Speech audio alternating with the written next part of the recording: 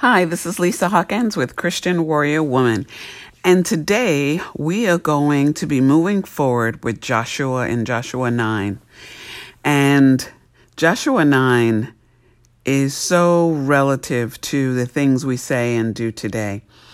And I'm going to read some from Joshua 9, but what I want to talk about is promises and vows and pledges that we make. And basically, in Joshua 9 is a great example of, and I'll use marriage because we have a 50% divorce rate in the world, and it seems to be holding to that number, and in certain age groups, it's even higher than that. But I think what's key here to learn is that I have counseled and even wrestle with myself in having discussions with people about when people deceive you. And what's really clear in Joshua's relationship with the Lord and what the Lord would expect, that even when we give our word to someone who deceives us, our word is still our word. So let's use this as an example.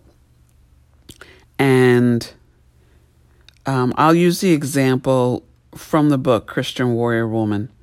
Many of you may recall the story of Eloise. Eloise was a faithful wife with 2 young children, and her husband cheated with his boss. And he came home, and this is like, back in the 50s, or might have been early 60s. Well, close enough. Anyway, he came home to tell his wife that he was going to be leaving her with the 2 small children and leaving her for another woman. And was pretty straightforward. Eloise continued to take care of the kids. Eloise, she didn't lose it. She didn't cuss them out. She didn't do anything like that. I'm sure many of you are like, what? And a couple of weeks later, in a short period of time, when he went to the doctor, he found out that he was critically ill and that had prostate cancer and needed to have surgery. And long story short was when he came out of surgery, the Lord had dealt with his heart that he went back to his wife. And Eloise continued to be a wife to him until he passed decades later. So many of you, including myself and others, might have felt, well, wow, he filed divorce papers, he left her, and then he got ill while he was with this other woman, so whatever happens to him, happens to him. Eloise, when he came out of surgery, went to visit him. He called and she went to see him. She brought him home and cared for him until he passed away many years later, which in total he already had disappointed her, but yet she stood by her pledge, her promise, her marriage vows. Even though he had, we would easily say, oh, because he cheated, she was out of the vow. But sometimes we have to ask ourselves, are we? Because forgiveness, she forgave him. With forgiveness can come reconciliation. And I meet many women who say, oh, if my husband cheated, I could never forgive him. And that's really not true. You can forgive. Because if you can't forgive, then you can't be forgiven. So, and in any relationship, you're going to have to forgive something. There are no perfect people. Now, if someone maybe isn't cheating, maybe someone has an addiction problem, or to pornography or alcohol, or maybe they're always unemployed, or maybe they get easily angered. Every person has something. Now, am I saying if you're with a husband, an abusive husband who's beating you and, cheating on you all the time and is never repentive and never wants to change, then obviously you're going to seek God for that answer and move forward. I would never recommend anyone be in a situation where they're being physically harmed. And unfortunately today, a cheating husband can bring home death as well with an STD or a disease.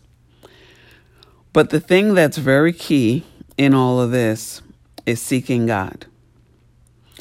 And I don't know about you, but I have made decisions in my day and in my life without seeking God. And it's so easy. I'll speak for myself. Maybe some of you are much holier than me, so you're ahead of the game and I can learn from you. But many times we think of things as not significant. Oh, that's not really a significant big deal. It's almost like we think, well, that's too little to really talk to God about. I can make that decision. It seems pretty minor. And that's what happens, I believe, in Joshua 9, that they thought that they could handle this situation with the Gibeonites because they didn't live near them, and they assumed that they didn't abide in the land that the Lord had a promise to them. So they thought, oh, we can, make this decision on our own. Now, the thing that kind of strikes me, because it was a pledge and because you were making an oath, I would think that they would think they should seek the Lord for that, because it's kind of a pledge or an oath of some kind, which is to me a little bit more serious than answering a question. But in this situation, you'll find that they were being deceived. And wow, isn't that many times in our own lives?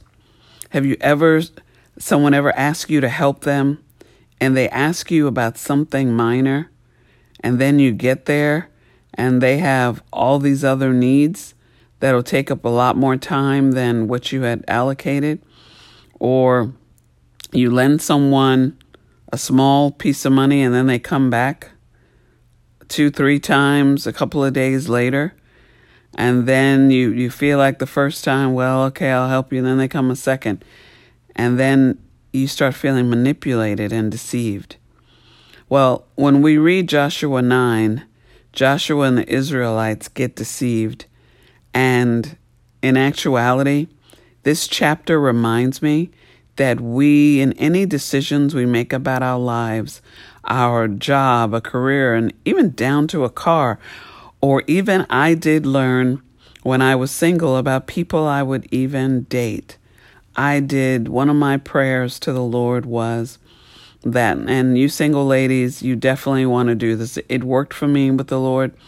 I would pray and I would say, Lord, if I meet someone and they are not for me, or they're not going to be someone who strengthens me, then I want the relationship to be over as quick as possible. And I pray that you will show me who they are early. And I will tell you, every person that I went out with, the Lord revealed it. The Lord had something happen in that first dinner or that first encounter or whatever that made me know this is not the person. And my eyes were open and my ears were open. And many times it's because of what we want and we desire that we think, well, this goes along with what should work. I'll use a man, for example. This man goes to church and he says he knows Jesus. That's enough. And he's single and available and has a job. That bar was kind of low. But for many of you, you may think that's a high bar, a man who believes in the Lord. Well, guess what? They could say that. That doesn't mean it's true.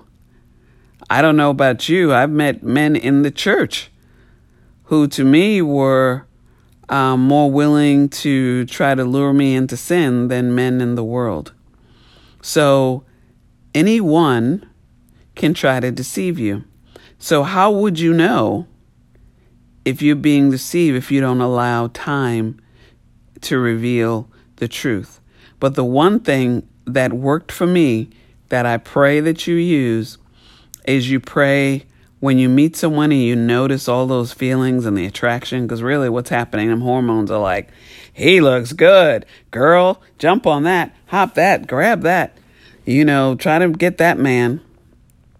And you want to pull back and say, Lord, I know what my eyes see. I know what my heart feels. And I know what my body is responding to. We are human beings. And sometimes as Christians, we don't recognize what our flesh wants. Our flesh wants one thing, and our heart or our inner man is saying, no, I don't think you should meet him for dinner at 10 o'clock at night. We won't go there. That's a different podcast. So being deceived and making pledges and vows. I've met women, Christian women, who have married men, not married men, who have married men and never met their families. No. How do you jump into a pledge and a vow your life to someone and you don't know anything about their life? I've met women who've married men who never met any of their husband's friends, co-workers, nor met their family. To me, that is strange. I don't care if they're in another country. There's FaceTime, there's Skype, there's get on a plane and go visit someone. And I don't understand why you don't give yourself the value and the confidence about what your decisions that you're making. And so I hope as we read through this in chapter 9 and you're reading this chapter, it reminds you of how easily all of us who's listening to this, someone has deceived or manipulated us at some point in our life, even in applying for a job. You could go in wanting a certain amount of money, then you get in and they offer you less than what you thought the job was. And because you need a job, you take it. There's all kinds of ways that we can be manipulated. So in all things, the key thing here is in all things, we need to pray and ask the Lord for, and don't ever consider something so minor. What you put in your temple, I always think there's a reason we pray over our food. And the food we're eating today and the toxins and stuff in the food, child, we need to pray for double and triple protection over the water we drink and the food we eat. And especially if you eat out a lot, because Lord only knows who's in the kitchen making it, dropping it, and whatever else is happening to the food that we're even consuming. So we have to think that our God values the small things in our lives, the medium things, and the big things. And for us not to put a judgment on what we should talk to God about and what we shouldn't talk to God about. Let's start thinking that we need to talk to God about everything. Our relationships, our career moves in the job. Now, because you get a promotion and they say they want to send you to someplace you would love to live, does not mean that's the right promotion for you unless you seek God. I know this is difficult, isn't it? Because sometimes things happen that you're like, wow, you think this is a blessing from the Lord. That's how I think. If something's happening to me that I think I'm getting promoted. When I got promoted and had the chance to move to Colorado, I had always wanted to live in Colorado. So when a promotion with more money and the opportunity came after I just had a fire in my house, did I not see that as a blessing? And I hopped on that opportunity. And I believe to this day it was, because that's where I learned about the love of the Lord, was in Colorado. But I was in prayer at that time about needing the Lord to come through for something. And he did. So sometimes, even a good thing, if someone had come and said, come to San Francisco for a job, I would have prayed over that because I was thinking the cost of living and other circumstances. So even in things that we think are like a blessing and great and wow, this would be awesome, we need to stop ourselves and say a word of prayer and ask the Lord to lead and guide us. And if this is not for us, for the Lord to show us in an obvious way for us to know. So before we commit to taking a promotion, for moving, committing to getting engaged or getting married, or whatever vow or commitment you might make, or even financially supporting a ministry or person, we should actually seek God and get confirmation that this is what He would like us to do. Does that make sense? So let's read what happens to Joshua in chapter 9. And in your journal today, I want you to write in your journal something that maybe right now you feel that someone has deceived or manipulated you about.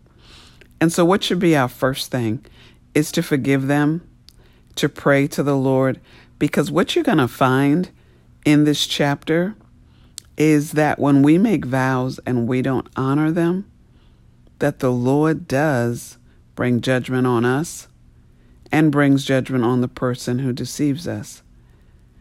And so it's so important before we make any kind of pledge, vow, or commitment to something that we recognize if we default on this commitment, that it would not fall as pleasing to God.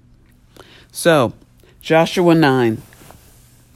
I'm going to read a couple of pieces and then I'm going to have you read the rest for tomorrow. So it starts out when all the kings west of the Jordan heard about these things, and that's the Israelites basically defeating the different kings, the Ai that we talked about yesterday in the Canaanites, when they heard about what happened in the land and how the Lord destroyed the wall of Jericho came tumbling down. These folks are hearing the rumor about who these people are, and they have to decide, how can we save ourselves?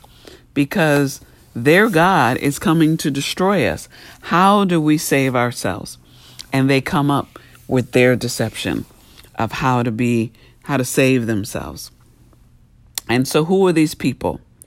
They are along the entire coast of the Mediterranean Sea as far as Lebanon. They're the kings of the Hittites, the Amorites, Canaanites, Perizzites, Hivites, and the Jebusites.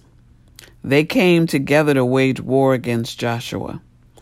But however, when the people of Gibeon heard what Joshua had done to Jericho and Ai, they resorted to a ruse. They went as a delegation whose donkeys were loaded with worn-out sacks and old wineskins, cracked and mended. They put worn and patched sandals on their feet and wore old clothes. They were trying to look desperate and poor, is what I'm saying. That's not scripture. All the bread of their food supply was dry and moldy. Then they went to Joshua in the camp of Gilgal and said to him and the Israelites, "We have come from a distant country." And I'm saying this, like around the corner. "Make a treaty with us." The Israelites said to the Hivites, "But perhaps you live near us, so how can we make a treaty with you?" And I find what's interesting, when Joshua asks, they instantly spin the conversation, and he forgets to come back to ask again. And so it states, "We are your servants," they said to Joshua. But Joshua asked, "Who are you and where do you come from?" They answered, "Your servants come from a very distant country because of the fame of the Lord your God. For we have heard reports of him, all that he did in Egypt and all that he did to the two kings of the Amorites east of the Jordan, and the king of Hezron and Og, king of Bashan, who reigned in Astoreth. And our elders and all those living in our country said to us, take provisions for your journey, go and meet them and say to them, we are your servants, make a treaty with us. And then they go into talk about this bread was warm when it was packed, now it's moldy. So they're giving this whole song and dance that they came from a far off distance, which left Joshua to not get an exact location of where they were from. So they kept talking. And see, when you ask a question and someone keeps talking around your question, there's the sign of someone trying to deceive you. So the Israelites wound up sampling their provisions. And then 3 days later, so then Joshua made a treaty of peace with them to let them live, and the leaders of their assembly ratified it by an oath. Well, guess what?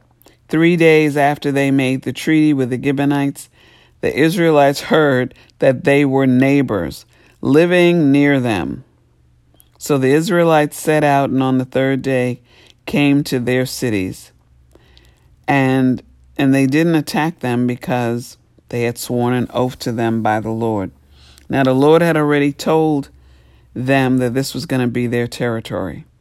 So here we begin with the struggle. So the whole assembly, as I continue reading in the Bible, it says the whole assembly grumbled against the leaders, but all the leaders answered, we have given them our oath by the Lord, the God of Israel, and we cannot touch them now. This is what we will do to them. We will let them live so that God's wrath will not fall on us for breaking the oath we swore to them. So right there is an example of even when you go into oath with someone, whether it's marriage, work agreement, or you take a job and they promise you a pay increase in 3 months or 4 months, and then you take the job and it doesn't happen. Yeah, you've been deceived, but you took the job.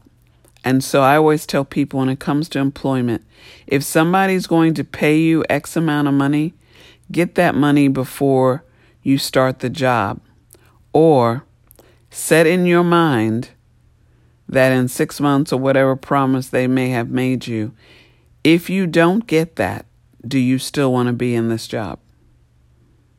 Because that's your worst that can happen. What's the worst that can happen? That you don't get the pay increase, and the person just told you that, hoping to entice you to take the job. So I always tell people, and they're like, oh, and they say in 3 months I could do this, and in 6 months I could do that.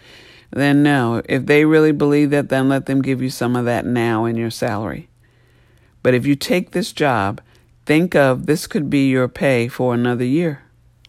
Okay? So Joshua now knows I have to let them live, but we will make them kind of our woodsmen. We'll give them a servile type job. They answered Joshua, your servants were clearly told how the Lord your God had commanded his servant Moses to give you the whole land and wipe out all its inhabitants from before you. So we feared for our lives because of you, and that is why we did this. We are now in your hands. Do to us whatever seems good and right to you. So Joshua, and verse 26 here, says, so Joshua saved them from the Israelites, and they did not kill them.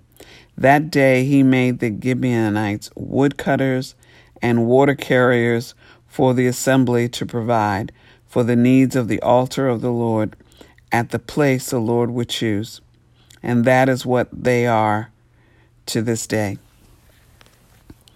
So I hope in our discussion today, and even in this passage, that you see the value that when we make vows to people, things, organizations, that we should really seek God first, because the Lord does hold us to the promises. You know, the power of our tongue. That's why that when the word says our tongue speaks life and it can speak death. But what we use our tongue to speak, we need to live by. And I want to share with you a couple of scriptures on seeking God for answers. And I hope this will help you. So if we look at Proverbs 3:5-6, trust in the Lord with all your heart and do not lean on your own understanding. In all your ways acknowledge him, and he will make straight your paths. Okay, James 1:5. If any of you lack wisdom, let him ask God, who gives generously to all without reproach, and it will be given him. We look at Philippians 4:6-7. Do not be anxious about anything, but in everything by prayer and supplication with thanksgiving, let your requests be made known to God. And the peace of God, which surpasses all understanding, will guard your hearts and your minds in Christ Jesus. So Proverbs 11:14, where there is no guidance, a people falls. But in an abundance of counselors there is safety. Proverbs 3:6, in all your ways acknowledge him, and he will make straight your paths. So we need to, in the small things and in the big things, we need to seek God. We need to seek God before we make vows and commitments. I think I've said that 3, 4, 5 times. And as we always know, as I taught before when the Lord said, be strong and have courage, we have to be wise.